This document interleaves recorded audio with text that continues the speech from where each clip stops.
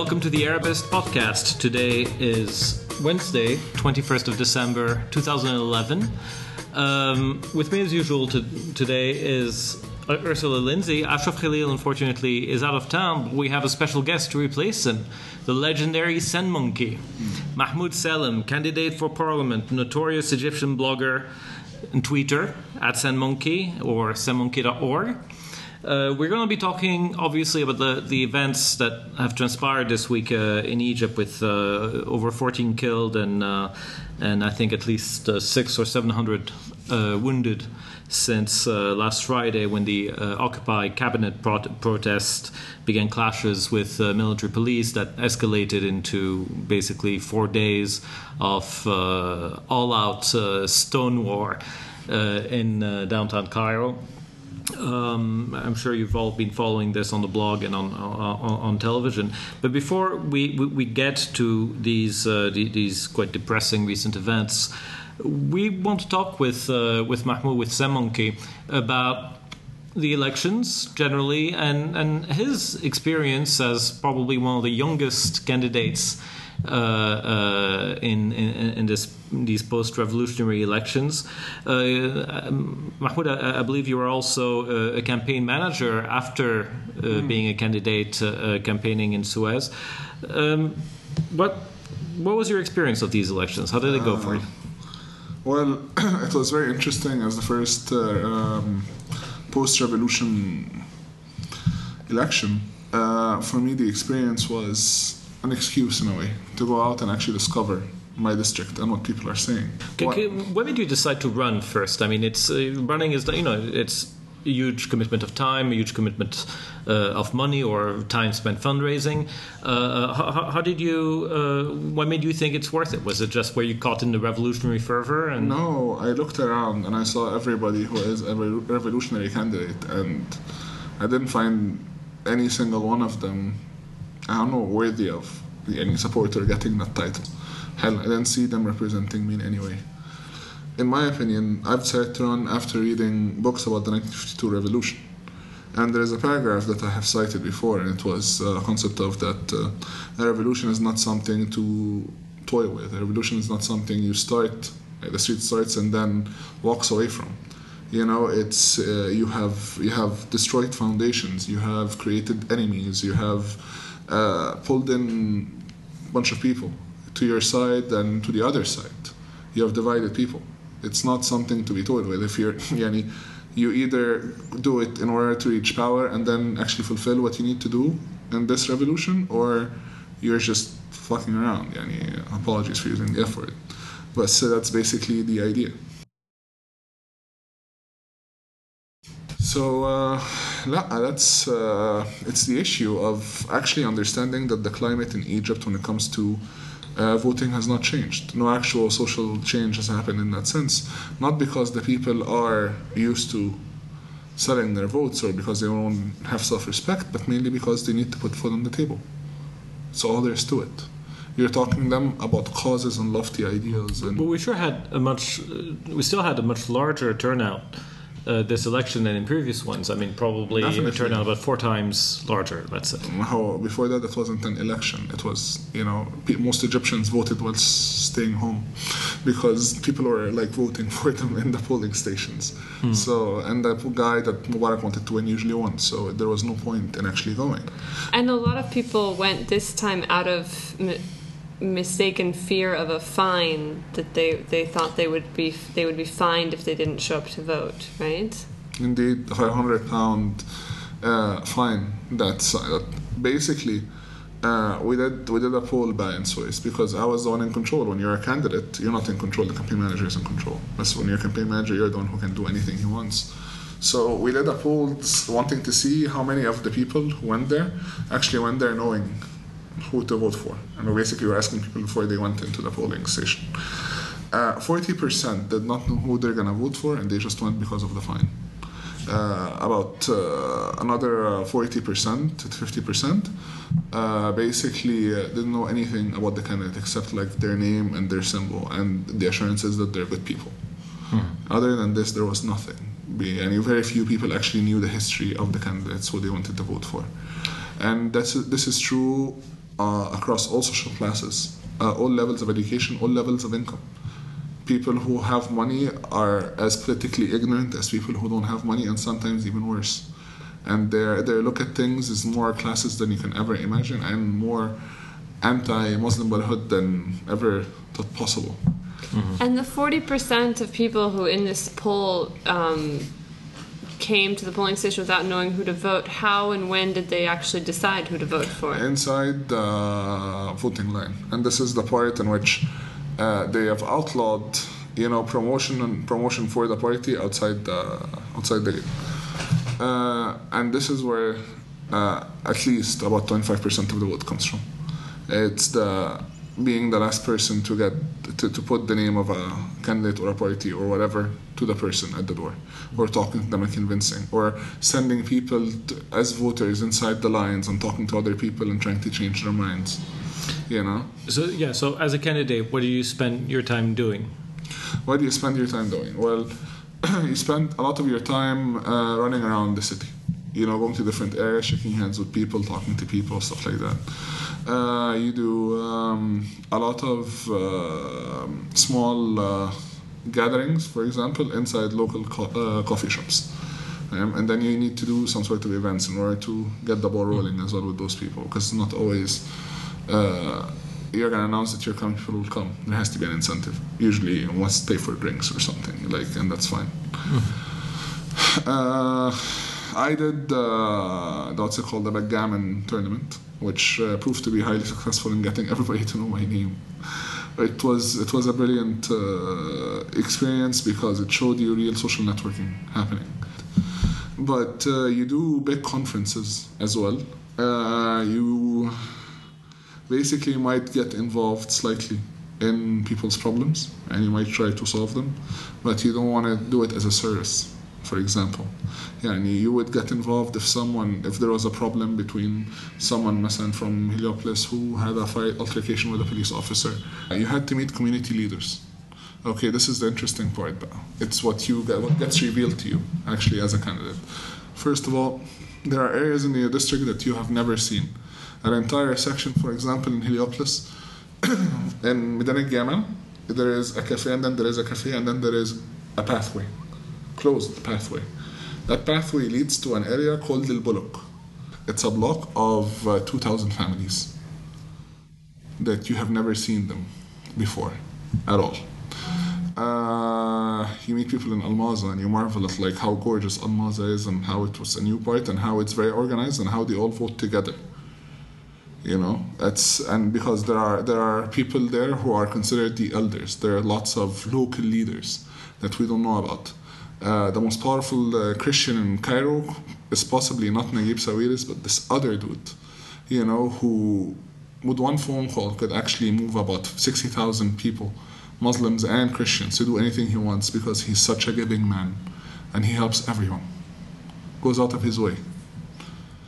In Azbat al-Muslimin, for example, all of Azbat al-Muslimin owes their allegiance to Salab. Mustafa Salab, the late Mustafa Salab. He used to be an MP, and he used to give every family £50 a week. And after he died, his son continued giving them £50 a week. So they all just sing his praises there forever. If his son says vote for this person, they will vote. And this is the case even in this district, which is highly urban. It's part of Cairo. I mean, it's not some village. Highest level of education, highest level of income.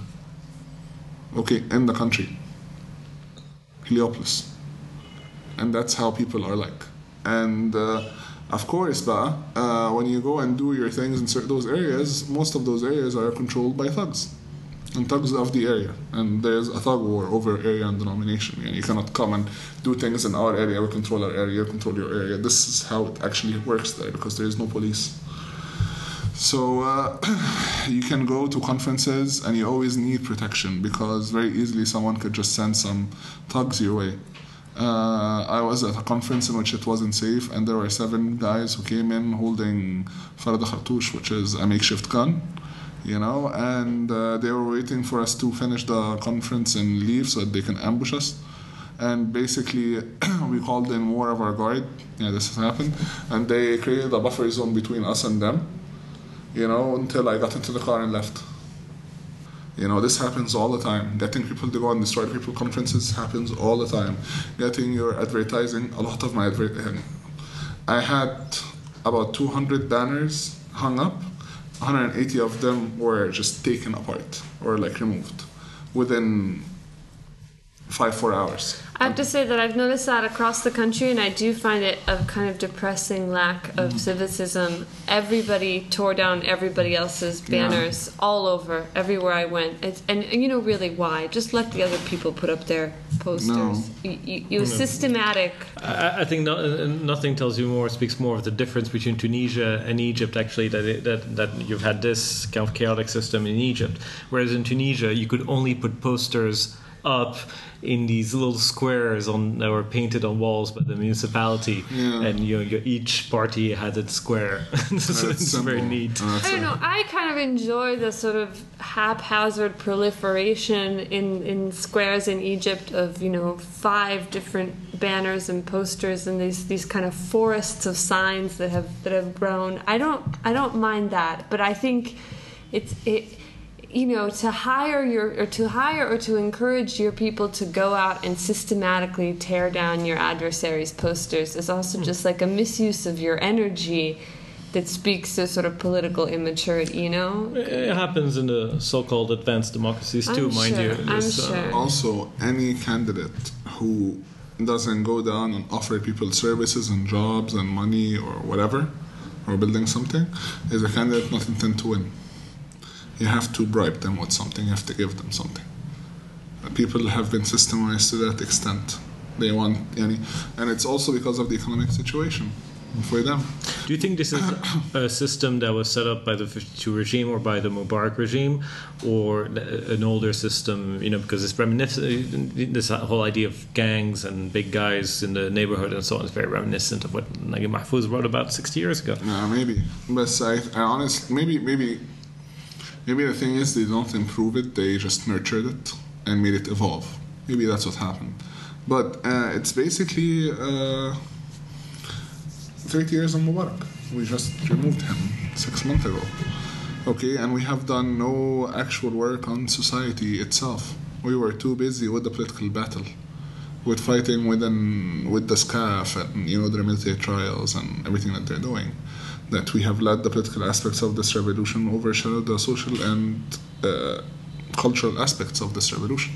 There were people who were warning about that quite early on after February 11th when Mubarak was kicked out. Why do you think? Why do you think it developed that way rather than? I was one of those people. I have said that we need to forget in March. I said we need to forget Tahrir, and we need to go every other square, talk to the people. There are 11 revolutions that there is a study done on 11 revolutions, 11 countryside revolutions basically, and in those 11 that the old regime came back, it happened mainly because of the hero complex that the revolutionaries ended up having, the lack of clear, realistic plan or goal to achieve their demands or whatever, and the lack of concentration of roots.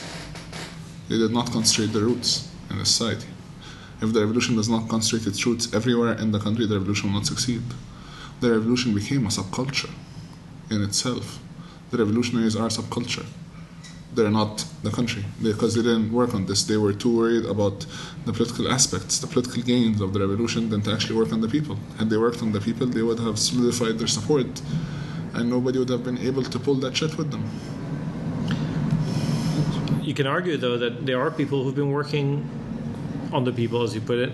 There are political parties and movements who have done that for a long time. That's certainly the case of the Muslim Brothers. True. And that's so what is wrong with the non-Islamist elite of this country, then? They don't get off their asses. Everybody comes to you screaming, the Islamists are winning. Do something. I'm like, I'm doing something, you do something. What are you doing besides sitting down and complaining?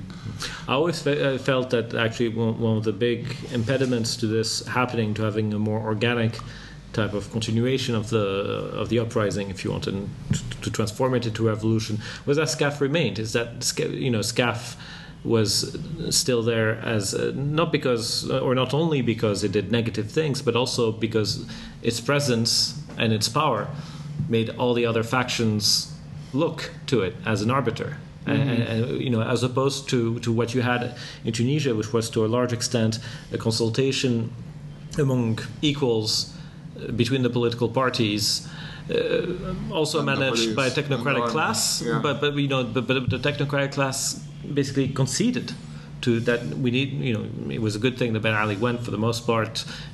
Things need to change and so on. But then the parties built a transition around that, around talking to each other. Whereas in Egypt, that never really happened. I mean, the brothers maybe were afraid of the liberals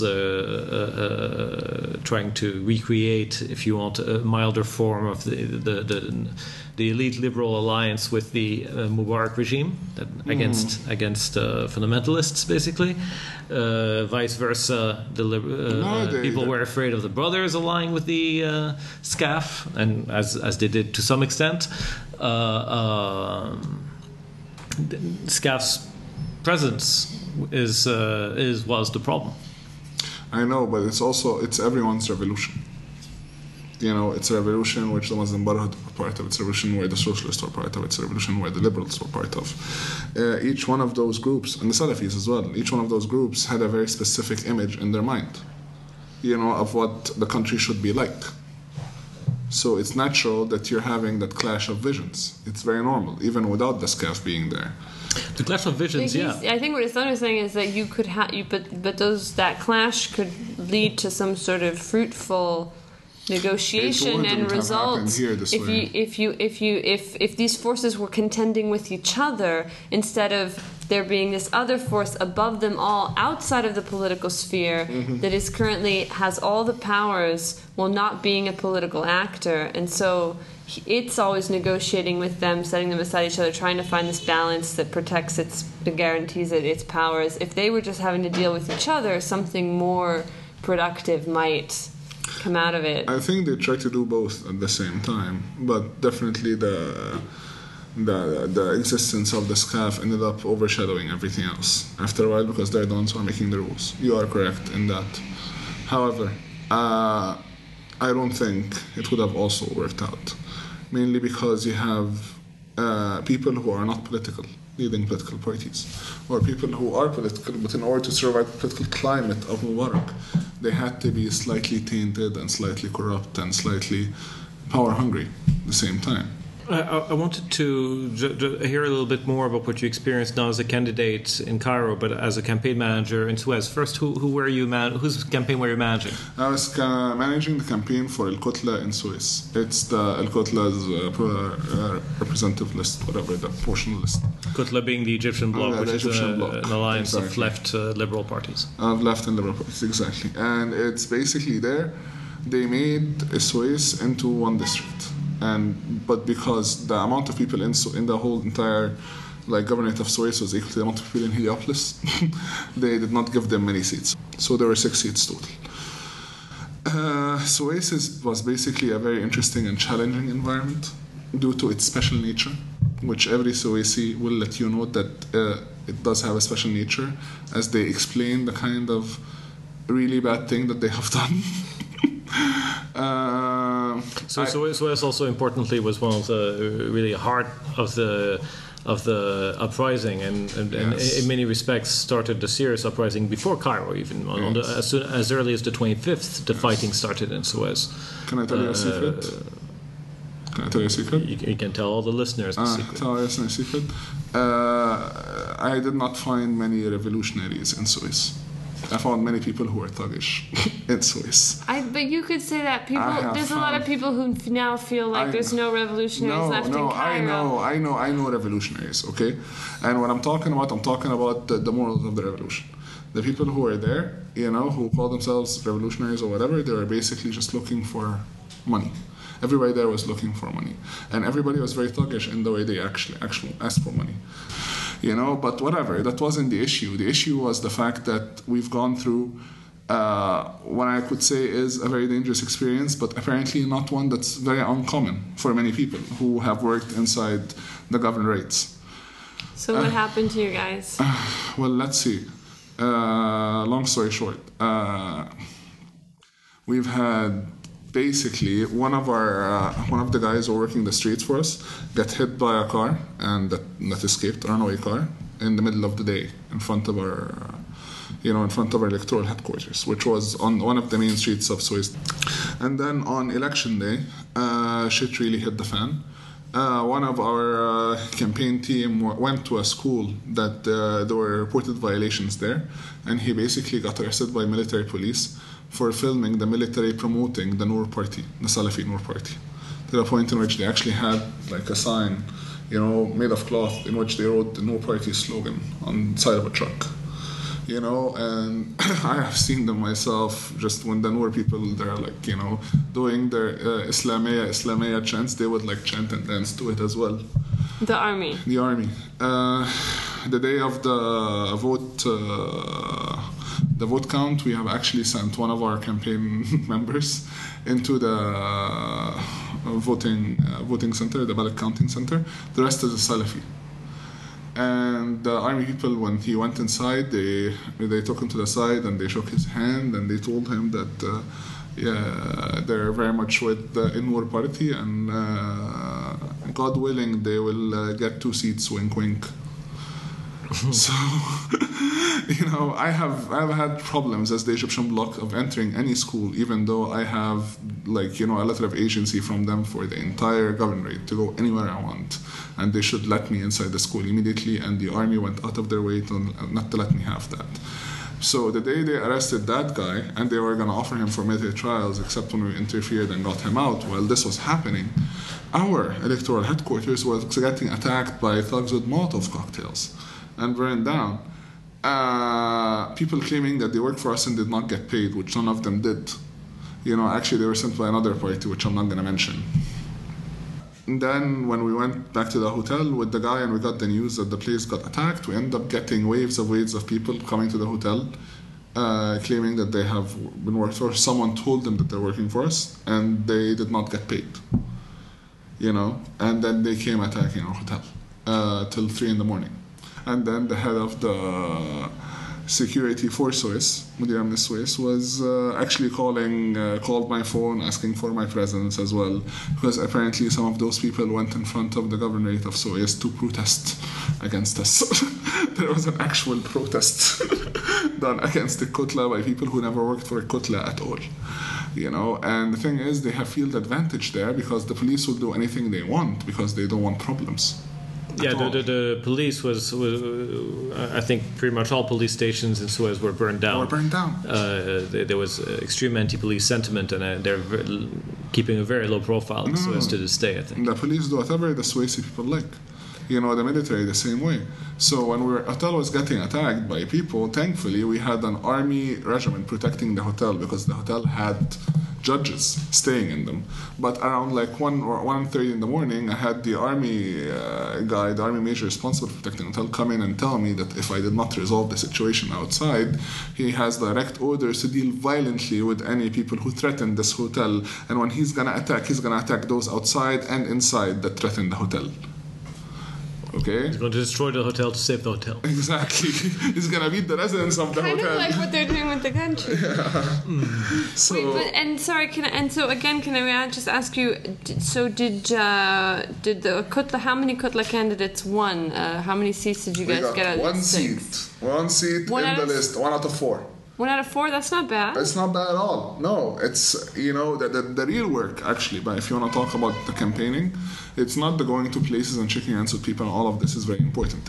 The real work is making sure that you have that you house your reps. That the process goes like this. In order to have a rep that stands inside the polling stations, his name has to be from this ballot box. Inside the ballot box has to be a voter on this ballot box in this registry. So your challenge is not getting people to go to the polling station, is making sure that you have the right person at the right polling station.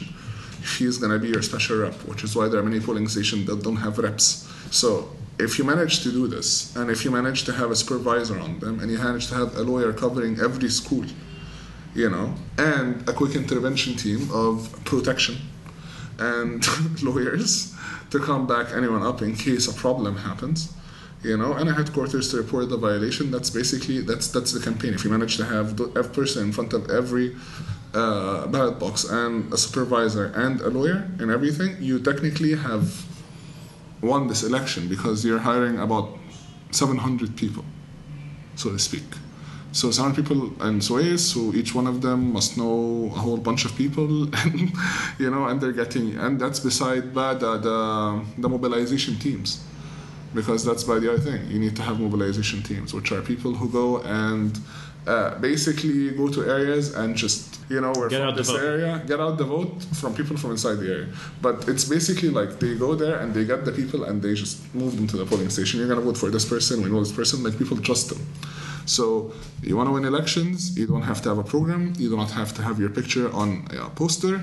All you need is mobilization teams, your reps in every school, and to have your symbol as big as the sun. It has to be very, very clear what it is and how big it is. You can have the symbol bigger than your face, bigger than anything. Just make the symbol clear, because they can misspell your name and they can change your number anytime they feel like. The one thing that they cannot change is the symbol. And most people go in looking for the symbol, they don't even look for the name. So it's very, the whole symbol thing is very interesting. That alone, as a candidate, for example, was a very interesting experience to go through. Because to pick your symbol? Yeah, no, because they assign you a symbol, and then you can actually object to that. So the symbol that they gave me at first was the comb. A comb. A comb. That was going to be the comb symbol. A hair comb. Yeah. A hair comb, which is not a very good symbol. It's not very exciting. No, not. Besides that, in Egypt, immediately if you had the comb, you've had the lice remover. Symbol. الفلاية. That's immediately becomes. So I was like, no comb. And then so we're gonna change this. We're gonna change the symbol. Okay, what do we have? Okay, we have the red onion symbol. No. We have the green onion symbol. No. We have the television aerial symbol, the television antenna symbol, which has negative connotations on men's sexuality. Basically means the cuckold in Egypt, so no. Wow, okay. Never would have, you need a special advisor on because the he has sexual horns. connotations. Not horns, you're sitting there, you're watching this happening, and you're not interfering, you're okay with it, and you're just transmitting.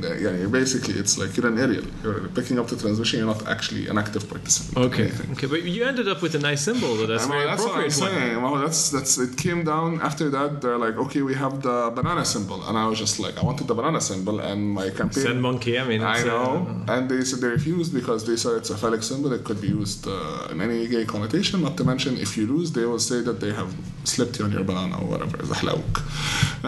So those are the considerations. So ridicule is a major consideration. I've heard this. I've heard stories from friends who are election monitors about them sitting with people on the election commissions and them getting phone calls from candidates and saying, no, sir, I assure you, it is a male crocodile. It is not a female crocodile. And they have like a candidate who's convinced that the symbol he's been given is a female crocodile, and he's being mocked mercilessly by his friends and neighbors for having some sort of effeminate symbol. Or there's some man in Alexandria who got what looks a little bit like a dress and, was laughed across all of town. Apparently this is a very sensitive issue. Is if anything vaguely effeminate? The bike, of course. The bike is terrible. So what did you end up with? No, they said, we have left our bad symbols like the helicopter and the laptop. I was like, laptop! I'll take laptop, thank you very much. I'll take laptop. And I took laptop. That's very appropriate. Yeah. It's a good one. Yes, Amr Hamzawi had ring. Of course. He's very... Of course. It was a diamond ring shape. Amour. And Asma Mahfouz got the cupboard. The cupboard, okay. Yes. That's a little odd one. Dulab. Which is very... an exciting one. Very exciting.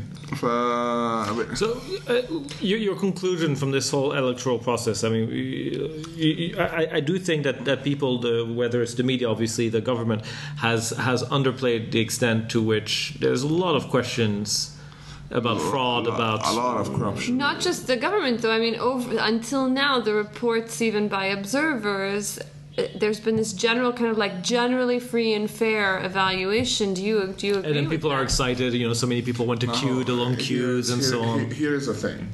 This election is very important because it kind of gives you an idea of what's to come, in a way, which is that the kind of state we're going to live in.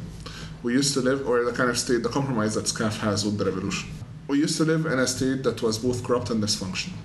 Stuff did not work at all. Anything, the police did not do their job, the people in the government would not do their job, whatever. Just everybody moved through corruption. I think the compromise, but people were not mad about the corruption, because in many ways corruption just facilitated shortcuts, but they were mad about how apparent it is and how sloppy the people who work for the government were at doing their job. Yeah, you bribe someone and they still don't do things right for you. Or just simply they won't do anything unless you bribe them. At least do your job. And it was the only country in which you actually had to pay a bribe to get what's rightfully yours, not to get something extra. But that's the definition of a bribe. No, but that's what I'm saying. No, a bribe is when I want to win something, all right, and I give you a bribe to make me win over someone else. I get something extra, more than my right. This one, I had to give you a bribe in order to let me even compete. Sure, I see. You see what I'm saying? Yeah. This is why it was dysfunctional for Egyptians. People were, even Mubarak, many people have said, he could have stayed if he had just made the country better and did not steal as much. This sentiment that many people have shared. So the thing about our election is this: they brought people in and they stood in queues and they went in and they found their names and they voted and they left. Very civilized experience, but in reality, all the fraud and corruption happened underneath. It's the model that operates in South American countries, corrupt but functional. Corruption on the down low. I think that's what they're going to do. You want to feel safe, we'll put some police on the street, for example. We'll increase police presence. We're not necessarily going to do anything, but it's going to be there.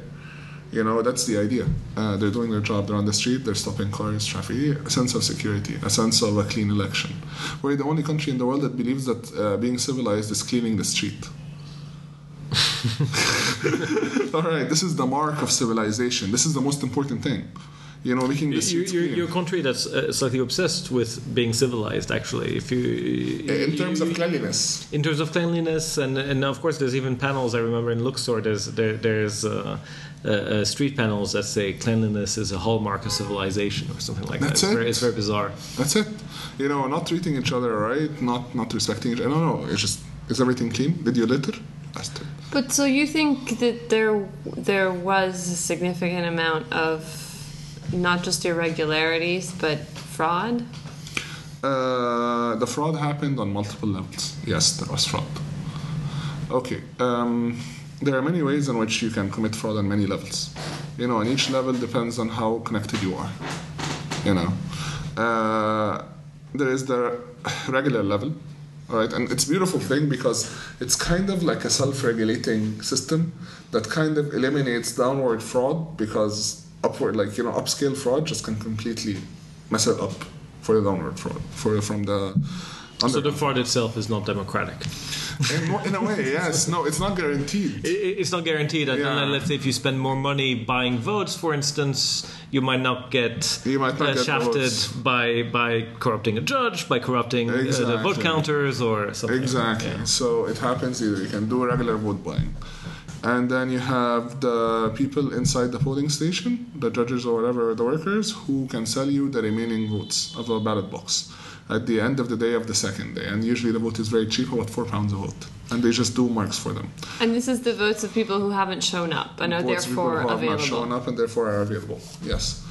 On a bigger level, it's the fraud that happens when they're actually counting the ballots, which involves the people who are there who could simply just put an extra mark on any paper and consider it an invalid vote and throw it. Or they can count the ballots any way they wish. All right? So basically, because nobody else is going to actually check behind them. And you mentioned something in this last blog post about ballot boxes actually being thrown out. I'll explain to you why. But on top of those guys, then there is the top fraud, the coolest fraud, besides the actual judge of the Central Election Committee, and even that he can't do much fraud in that sense. Yeah. But the guy who goes out and passes by every table and writes the results in a piece of paper, who then represents it to the judge. All right, that guy can put any numbers he wants. and nobody will check it because the judge has been there for 2 days and wants to go home. Well, unless the judge is conscientious or surprised by the result, or how would he know? It's an election. How would you know how someone did in reality? You know, they can seem as if they're strong and they can end up being weak.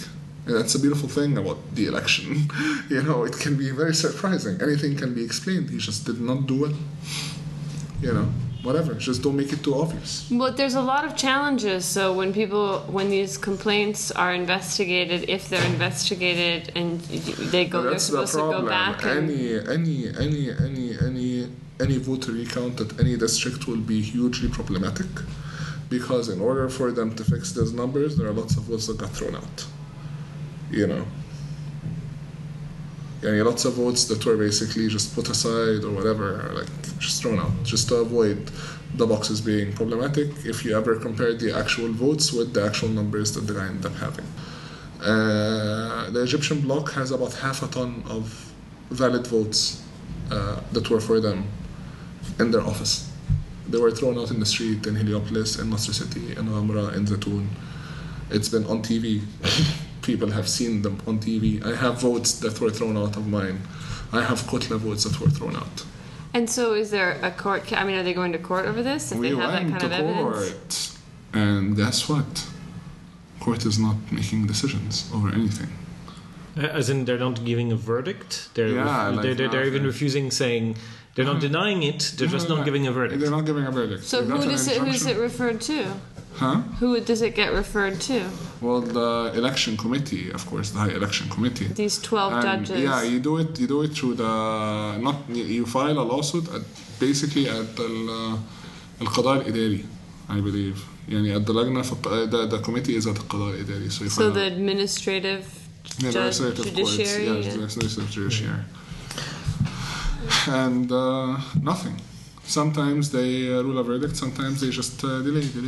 It's one of the problems, I think, with this election, because they were so hastily and badly arranged, is that the problem-solving mechanism for it is very, very vague, from what I understand, judges themselves not having a clear idea of how the system works. If you have a complaint, you go and file a lawsuit, but now there's at least a couple of hundred lawsuits just for the first round, I believe. 12 of them are lawsuits for the cancellation of the entire round, not just in a particular district. Yes. And we don't know where this is going. We don't know when this whole system is going to make a decision. We don't know if it's going to be buried under the carpet, because there's a long tradition of just that happening, obviously, in the Mubarak era, where most parliaments were declared at some points unconstitutional. It's weird. They only allowed a revote in one district, which is Shobra. But that's mainly because it was too big of a scandal. There are about 90 ballot boxes that disappeared, that were just unfound, that got lost in the mix, that were not counted, and about 19 that they can't find. You know, you had cases like in the English school in which the polling stations that had high Christian turnout, they actually had 2 forms to vote from, and if it's a Christian name, they gave them the unstamped form, which invalidates the votes immediately. Not to mention, to the last minute, people did not know much. They did not, you got informed that the voting is going to happen on 2 days, not 1 day, just 3 days before the voting or something. You know, until the election started, you didn't know the limits of your district. You did not know your numbers. You did not know. People just did not have the information at all. It was set up to fail. Set up to be the most uninformative elections ever. Happened again. Candidates, every district has at least about 80-90 candidates fighting over the 2 seats, and you have 3 to 4 weeks to cover areas that could be as big as 1.2 million people population. Heliopolis district is 1.2 million people population, 400,000 votes, but 1.2 million population. You have to meet those people. When are you going to meet those people in 4 weeks? It's impossible. Of course, and I think districting wasn't even done until less than a month. It was our biggest problem. Where is our limits for being a Heliopolis voter? You know, suddenly everything was divided in the most arbitrary and weird line. How do you... You know, I mean, you ran for parliament, but now that you've discovered all this about the process, maybe you're not so surprised with what you discovered, but Do you feel that this parliament is going to have legitimacy? Do you feel even that these elections are going to come to an end? I mean, considering the violence. This election will come to an end. But you're going to face... Here's the thing. People just want to get things moving. That's the issue in reality. People are not voting because they're excited to vote or democracy. It's because there's something they have to do, and it will get the ball rolling. And then we'll get to this supposed country that the revolution has promised us, and we can all end this. This is literally how people act. Many people have voted yes simply because they wanted the most direct, clear way they can get out of this. People suffer from the fact that there is no actual clarity on anything. It's just some weird process, that gets imposed on them. And it's the only way out, so they do it. So very much so, even if it is, if there are lots of fraud, whether or not it gets played in the media is something different. Whether or not the judiciary will actually rule for it or against it, you have two options. Either they're not going to do anything, in which case they just wanted the parliamentary elections over and done with. Doesn't matter how it went, which was something that we all expected in a way. Just get it through. Just get it through, and that's it. Or, which is the more fun option, they might just say there are too many injunctions, we have to repeat the elections. At which point you do have a big question. Who has money to compete anymore? I don't think that I think that they're invested in this process. Actually. But the question is, it's we live 15 minutes from Tahrir Square. There's been these incredible violence going on all week long. It's almost surreal. There's almost surreal divide now between what's happening on the street, at least in central Cairo, and this ongoing political process. I can't tell how people feel about the elections anymore. If they still think that they're necessary to move forward, there seems to be, a certain amount of shock over the army violence that has happened, but certainly very little sympathy with the protesters. Yes. And everybody still seems to be sort of stuck on this, like you say, we got to move forward, we got to keep going, even as there's just these waves of incredibly disturbing violence every couple weeks. Because this group of people does not believe that this fight concerns them at all. For them, their battle is literally putting food on the table. They know that the SCAF is bad. They understand. They also understand that there is a way to get rid of him, a compromise of some sort to get them out of their lives and continue to actually put food on the table.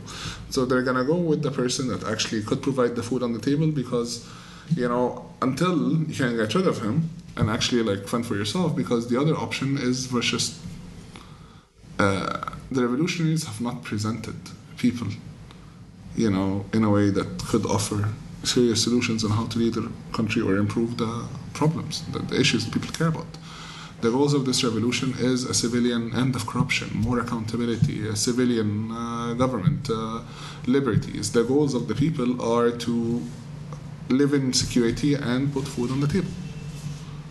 I don't think that the goals are incompatible. It's not that they're incompatible. There's no overlap. It's not that they're not overlap, but you're talking to them about concepts and, theories and promises and stuff that he has heard for 30 years under Mubarak, that, development is coming, we're really going to end corruption, stuff like that. They've reached a point in which they don't buy rhetoric. So if it's not going to be about rhetoric, what can you do for me right now? You can... Sure, and also, how appealing is it? Right now, what the protesters stand for is, being willing to participate in these incredibly dangerous, violent, destructive-looking direct clashes with the army. How easily can you sell that to the general public as something that they want to join in or support? You are clashing with the army. This is the first time there was an actual clash with the army. The Maspero was not a clash. Maspero was a massacre. Let's be honest. Maspero, it's not exactly like the Christians were fighting against the army. The army just went in and beat the Christians and run over the Christians, and they were just simply resisting, but they're not really fighting. This is a fight. This is the first time this has happened. We should just recap if we're going to talk about the events of the recent recent few days. On Friday morning, a young man by the name of Aboudi reportedly went to fetch a ball that had landed in the cabinet building, was arrested by military police, and held for several hours, beaten to an inch of his life, and then released. And this sparked off a riot, basically, which degenerated into military police and protesters throwing stones against each other, and then degenerated further over the course of the next few days. I went there on Friday and several days after, and it was surreal to see just uniformed army officers throwing stones from the top of buildings, showing the finger to the protesters, basically acting as a mirror image of their police counterparts. Exactly, yeah. Did you go? Did you attend any of these protests? I attended Mohammed Mahmoud. I have attended Maspiro. I did not attend the one at the cabinet. And I don't fully understand why it's happening, because for me it's not like they are fighting in order to occupy the cabinet, or they're fighting in order to occupy Maspiro. They're fighting because they were on the street and they got attacked, and they're fighting over the street, which is the same way that has happened in Mohammed Mahmoud. You have actually maintained the street fight going for about like a week. And it was simple. It seemed very obvious. The police were basically responding. The police were actually doing a war of attrition. All right. We know that you're easy to incite. We know that you will get into this fight and you will continue fighting it because you want to fight it. Because there's an anarchist nature in this revolution that is very much anti-authority. And those people are fighting for that. But at some point you have to wonder if there is a goal. For me it was, okay, I have about 250,000 people here. Why are they not just moving towards the TV station and declaring the revolution the same way it should have been declared? Taking over state media instead of having it continue to label them as thugs or whatever. They're not doing this. No, they're fighting in Mahmoud. You put it very well, I think, before you said people are fighting for territory, and this is not a war for territory. It's a street. Tahrir is not a magical land where if you control the keys of the kingdom, you can bring down the evil Tower of Mordor. You know what I'm saying? On which the Scaf live. It's a square. It's a piece of land. It's a symbol. And we are fighting and dying over the symbol, even though maintaining the symbol means nothing in terms of actually achieving what this revolution is all about, which is changing the institutions. You have to go and change institutions, but you're fighting to maintain the symbol. And they have managed to completely corrupt it for you. Well, thank you for joining us so much. Thank you for having me. And we'll see you soon. Yes, indeed. Check out sandmonkey.org, and Mahmoud also tweets at &Sandmonkey. We'll be back soon. Thank you for listening to the interview with Sandmonkey, and we're sorry about some of the different qualities of sound there. We had to delay this podcast to fix some of those problems. In any case, we'll be back probably early in 2012, so we want to wish listeners happy holidays, happy Merry Christmas, Hanukkah, Happy New Year, all of that, and leave you with the sound and some thoughts about Syria, where things have, in the past week, taken a quite dramatic turn. The steady rate of killings by the Syrian regime has gone up by 3 or 4 times. There was, of course, the Damascus bombing.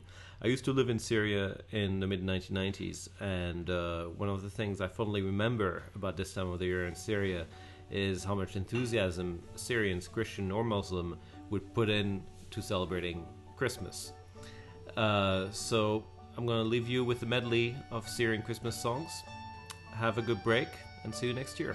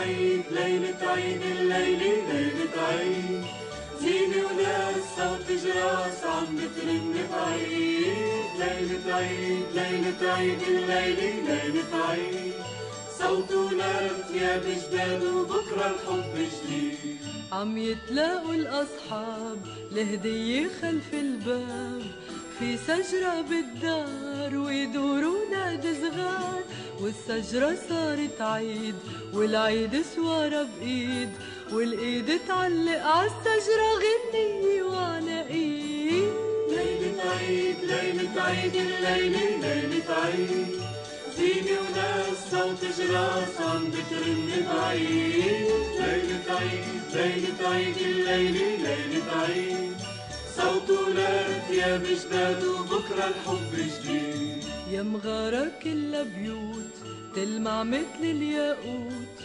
كيف جبتي عالدار تلج شرايط وقمار ومين اللي جاي بعيد وعم بيرش مواعيد يدق بواب الناس ويمشي والخير علينا يزيد ليلة عيد ليلة عيد الليلة ليلة عيد زينة وناس صوت جراس عم بترن بعيد ليلة عيد ليلة عيد الليلة ليلة عيد